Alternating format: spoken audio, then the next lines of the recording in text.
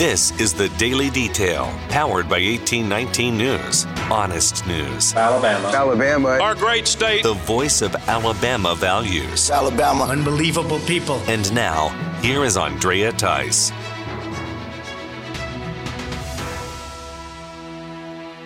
Runoff election time is here. Republican candidates for the Secretary of State race, State Auditor race, and the U.S. Senate seat are all in a runoff race today. Katie Britt spent time in the Dothan area on the last day before voting occurs. She presented her pitch to be Alabama's next senator. Britt says she will fight for the hardworking people of Alabama and seek for more energy independence with the skyrocketing gas prices. Britt pushed for overhauling the immigration system to allow for merit-based immigration of foreigners and blamed Joe Biden for the current illegal immigration crisis at the southern border. Her opponent, Mo Brooks of Huntsville, is detailing the ways in which Britt has helped Democrat Doug Jones gain the Senate seat in 2017 in a special Senate election. Brooks spoke about it with 1819's political editor Jeff Poore on Talk 106.5 out of Mobile. Hopefully the voters, enough of them, have seen through it so that they know that Mo Brooks is the only conservative in this race and that Mo Brooks is arguably the only Republican. After all, with what the Democratic Party leadership has done in the last few weeks, it's quite clear that they believe that Katie Britt is the Democrat nominee in the Republican primary. And that can be Parker Griffith up here in the Tennessee Valley. That can be the executive director of the Alabama Democratic Party. I'm not sure how many of your listeners heard what he had to say, but both of those have endorsed Katie Britt for the United States Senate. Do you, and that was something he said, going back to Doug Jones, that he credits her in some way for Doug Jones' win in 2017. I guess you feel the same way.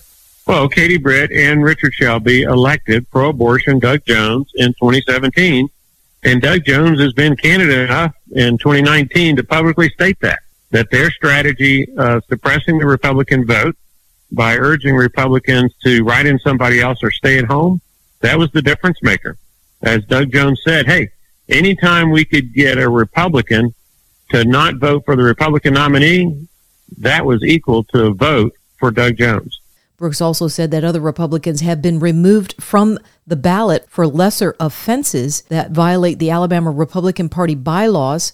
Those bylaws state that a candidate cannot help the opposing party get elected. The Alabama Republican Party disqualified a number of candidates for doing lesser things in support of Doug Jones. So if the Republican Party was going to be consistent at the Alabama Republican Party Executive Committee level or Steering Committee level, then they would treat Katie Britt as they have treated other candidates who have been disqualified by the Alabama Republican Party for doing less than Katie Britt did.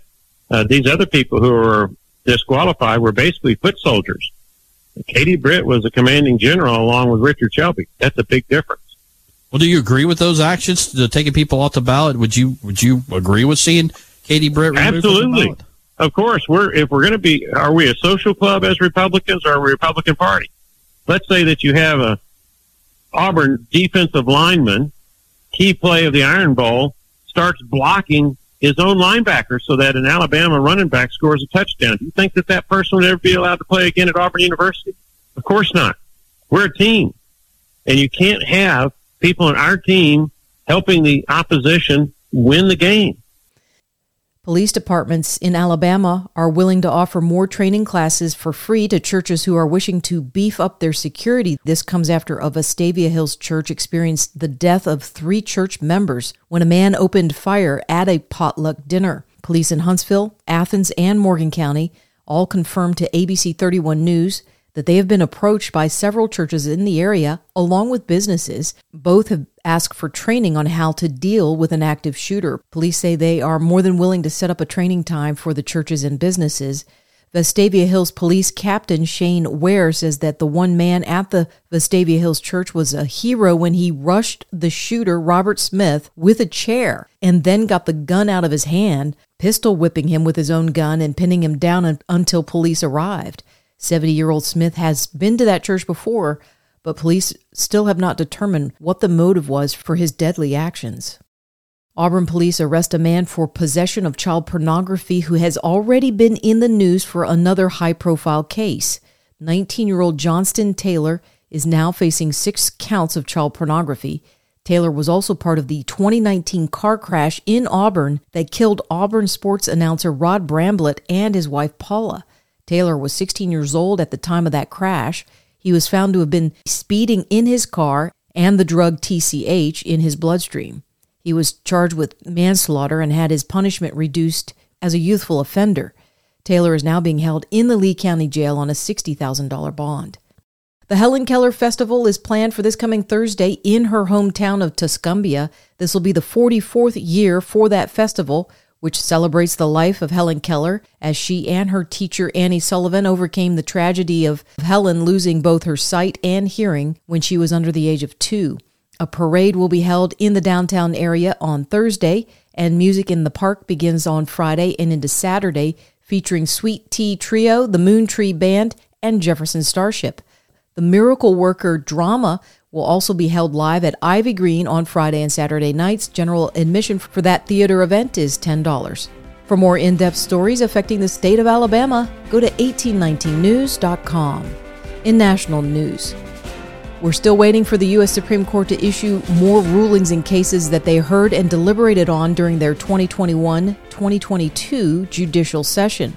The High Court may extend its time into July due to the fact that there are still 17 opinions that have not been released to the public from that court.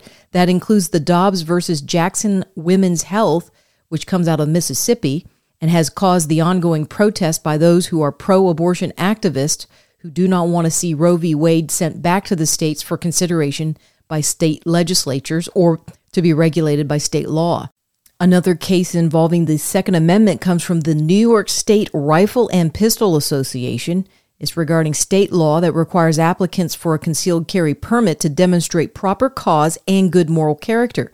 The gun owners argue that the state's public safety law impinges upon their constitutional rights. And another case out of Washington state deals with a high school football coach who was fired from his job for holding a silent prayer at the 50-yard line after football games at the school, with some of the players and students joining him. Coach Joe Kennedy says his freedom of speech is protected in doing so and that he's not performing a forced religious activity in his capacity as a school employee. Economists are starting to use the word recession in their predictions when it comes to the U.S. economy, and President Joe Biden doesn't like that. On Monday, Biden was asked about it by a reporter while he was spending time vacationing in Delaware. I promise. Recession's even more likely than ever. Not the majority of them aren't saying that. Come on, don't make things up, okay? Now you sound like a Republican politician. I'm joking. That was a joke. But all kidding aside, no, I don't think it is. Just last week, the Federal Reserve raised interest rates with inflation rates and energy costs at record highs. This recent interaction about a recession happened after the incident with the bicycle, where Biden was riding it, stopped to talk to people at the beach, and fell over onto the ground after losing balance. When it comes to the sanctions placed on Russian fuel by the US and NATO countries, it turns out that Russia has now become the chief supplier to another country instead, and that country is China. In May, Russia sent nearly 2 million barrels of crude oil per day to China, increasing the shipments by 55% compared to the same month last year. They also surpassed Saudi Arabia as the chief supplier of crude oil to China. Well, don't mess with Texas, and don't mess with Texas Republicans when they're at their state convention. Fox 26 News was there to talk to some of the 9,000 party members who showed up to help form their party platform for the upcoming year. The amount of Hispanics that now identify as Republicans was noticeably more, and the local news team talked to them as to why. The thousands and thousands of people just coming across the border every day illegally, Biden shipping them all over the country. They're bringing drugs with them. I think that's a reason why you're starting to see a lot of Hispanics who are really voting on the Republican side now, because they understand, hey, it's impacting me locally. It's impacting, they're coming across into our yards, and they're coming across illegally. It's a problem. And I'm talking about Hispanics along the border who are just fed up because it is an invasion. They're taking our jobs, and we are offering too much free whatever. while we're ignoring our own veterans and our own citizens, our own taxpayers. Well, that is going to be the future for the Republican Party of Texas. It is a Hispanic voter, and without that voter, it will not exist in Texas. The Republicans voted on a party platform that was anything but mild in its writing. The Texas Republicans agreed to declare the 2020 presidential election results as illegitimate due to voter fraud and Joe Biden as an illegitimate president. The platform also endorsed a referendum that would allow Texas as a state to declare secession from the U.S. if it so desired. It also defined homosexuality as an abnormal lifestyle choice. Republican House member Doug LaMalfa was on the House floor this week when he brought up the word famine and explained why. Ever since the Russian invasion of Ukraine, world leaders have been warning of imminent food shortages, including our own president. Two of the largest producers of wheat and oilseed are embroiled at war. Ukraine civilians are fighting to protect their homes and their self-sovereignty. They aren't out planting crops as normal. Meanwhile, there are breaking reports of Russian soldiers stealing Ukrainian wheat, selling at marked up costs to nations facing food security in Africa. Insecurity. Meanwhile, the Russian Navy has blocked grain carriers from leaving Ukraine's Black Sea port of Odessa in an effort to blackmail the world into supporting Putin's war. The UN is trying to broker a deal to enable Ukraine's grain to be shipped from ports such as Odessa. But Russia has said it wants Western sanctions lifted as part of a deal. 20 million tons of Ukrainian grain is stuck in Ukraine at risk of being stolen by Russians. And what are we doing in this country? We're not producing the way we could in California. Water's being shifted away from farmers, and so our own wheat crops in Northern California are dying off. So the Biden administration must roll back the regulations, making it hard for farmers in this country to do what they need to do to be part of this world solution for food, as famine will soon be upon us, especially in the 2023 crop year. I yield back. LaMalfa is a congressman from the state of California. A Disney children's film that was banned in other countries for a controversial scene is not doing as well as expected here in the U.S. either. Pixar's spin-off story from Toy Story deals with the character Buzz Lightyear. Two of the animated characters in that movie exchange a lesbian kiss. Disney refused to remove that scene in theaters here in the U.S., while 14 foreign markets decided to ban the film altogether from being shown, and that includes China. The film brought in $51 million this past weekend. CNBC had projected that the movie would make $70 to $85 million upon release. You're listening to The Daily Detail from 1819 News. Be sure and check out Right Side Radio and host Phil Williams as he talks about identity as an elected official. I can't begin to even describe to you what it's like to have your name on a ballot. Some of y'all know, but it's an amazing thing to think. You know, it's uncomfortable to talk about yourself, but now you got to go say why you're the best person for the job and try to be convincing.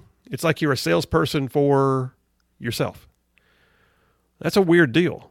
It also takes a lot of mental toll, and you have to also divest yourself of recognizing that it is not your identity. The thing that bothers me sometimes is there are people who won't leave office because it becomes their identity. They don't even feel comfortable unless they are elected, like they've had some kind of total rejection in life. It cannot become who you are. It has to be just what you do. And that's what we need. We need more people who are there because they're called to do, not called to be, if you know what I'm saying. I know I'm getting a little bit philosophical here, but the reality is too many people in Washington or in state politics or even in local politics, they feel this overwhelming need to be elected to the next thing. And some of them take one office and they stay there forever.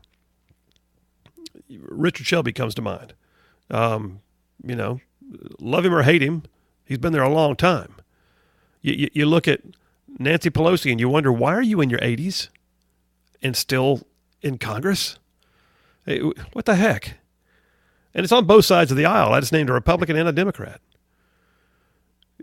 Has it become their identity? Has it become who they are? Are they not secure without it? Because I'll be honest with you, there are things that can be done because of seniority, certainly. But then there are things that you might also want to do in your latter years, like maybe see your family, see your grandkids once in a while. Do you not? Is your only identity in being that elected official? Are you in Montgomery for what? How long? Are you been in office now for 40 years, like Kay Ivey? And you look at it and go, what would you do if you couldn't? Do you know? Or would you feel like you have just somehow lost a piece of yourself? And I've known folks and by the way, it's a very heady thing. It's an extremely heady thing. To be elected is an overwhelming feeling that you can either quickly be humbled by or begin to feel like you're just the man. We need people who are humbled by the opportunity to serve. You can find more of that podcast at rightsideradio.org. We surely hope you're enjoying the Daily Detail and are benefiting from the reports. If you are doing so on Spotify or Apple Podcasts, then feel free to go to the main page and drop me a 5-star rating. I surely do appreciate it. I'm Andrea Tice. I'll be back again tomorrow. I look forward to updating you then. Alabama. Our great state. Alabama. Of Alabama. This has been the Daily Detail. For more up-to-date news, go to 1819news.com, where you'll find honest news and Alabama values.